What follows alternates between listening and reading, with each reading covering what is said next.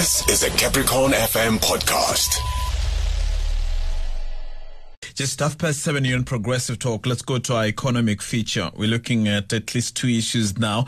Let's see what other issues. So we spoke about, and would have mentioned this in the beginning, or did we talk about the repo rates that were left unchanged today? And of course, there've been different expectations there, but none surprised perhaps around the outcomes of that, of the repo rates not changed. And I want to see the other issue that we're talking about, of course. It is people are talking about possible funding or increase of taxes for the vaccine for COVID-19. So that's one other area. But Governor of the Reserve Bank, Lesetja Kganyago, said that the repo rate will remain unchanged at 3.5%. In November 2020, the bank also announced that it would make no changes to the repo rate. Let's talk about this as part of our economic feature this evening. And we've got Mr. John Manyike, who's joining us on the line. We'll be talking to us about this. Now, he is the head of financial education at Old Mutual. Mr. Manyike, good evening. Welcome to Progressive Talk. Good evening, and thanks for having me. Good evening indeed. Well, what is your reading of the decision by the Reserve Bank not to change the repo rate? Well, firstly, definitely not a surprise there. I think it's too early now for any possibility of any hikes. I think the economy is still in a very, very delicate situation.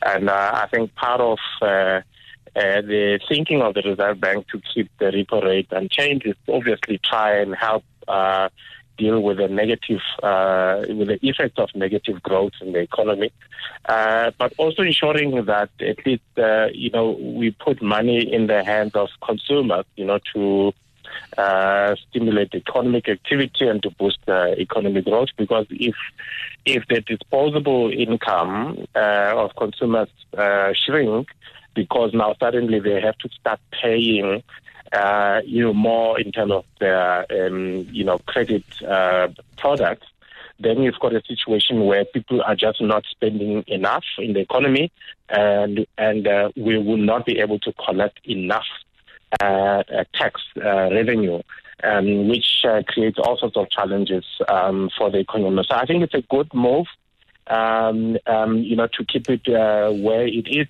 What is important, though, and for me, is what are people doing currently while the repo rate is still low? Because it's not just something that you just ignore and say, well, the repo rate is low. But clearly, definitely, there must be something that we do as consumers.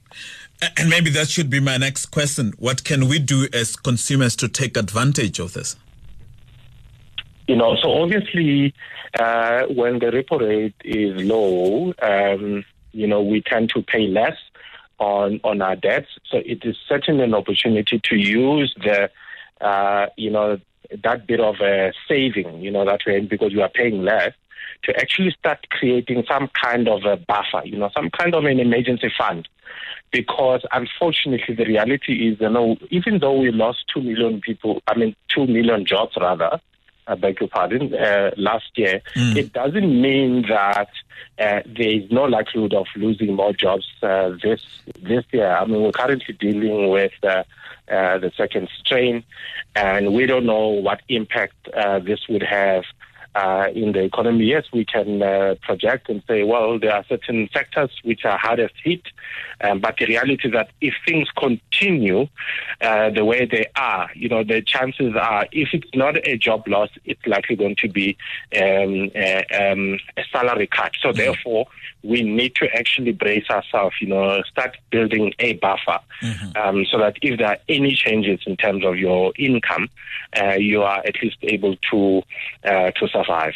As we talk about that, obviously, because of the impact of COVID-19, people are not able to do a lot. There isn't a lot of ground to manufacture, to maneuver rather. If you were to talk about people saving, I wonder if it's many people are able to during times like this, as you were saying. Some would have, some have lost their jobs, some have had salary cuts and things like that. So it is expected to also be a buffer, also a help, be a shock absorber of some sort. No, absolutely, without a shadow of doubt. I mean, when you don't know what is likely going to happen in the future, it's always better to actually have a buffer. So the reality is that apart from the a bit of saving that we are seeing as a result of the repo rate, the levels of the current repo rate, we need to be thinking that we're paying less for transport, particularly for a majority of South Africans who are now enabled to work from home by the employers. Obviously, you travel less. Yes, there's still people who have to actually go to the office, but there are a lot of people who are working from home and capitalize on the fact that you're spending less on transport. Yes, we might be spending more on food because we are home most of the time, but I think transport is definitely a big issue. And and it does seem like some municipalities may have also come to the party by ensuring that, even with the rates, that they are not. I'm not saying it's a blanket approach across, but I'm aware of some municipalities that might have felt for the people by ensuring that at least they keep a reasonable rate, so people can cope during this challenging time. All right. Yeah, of course. And if you were to speak to public servants, I know they are preparing themselves to go and negotiate salaries, but to tell you about the fact that they haven't been able to receive salary increases and things like that. And to that end, so I've seen there's a conversation in the country that there might be a possibility of a tax hike to fund the COVID-19 vaccination program. Of course, the government is looking at different possibilities there.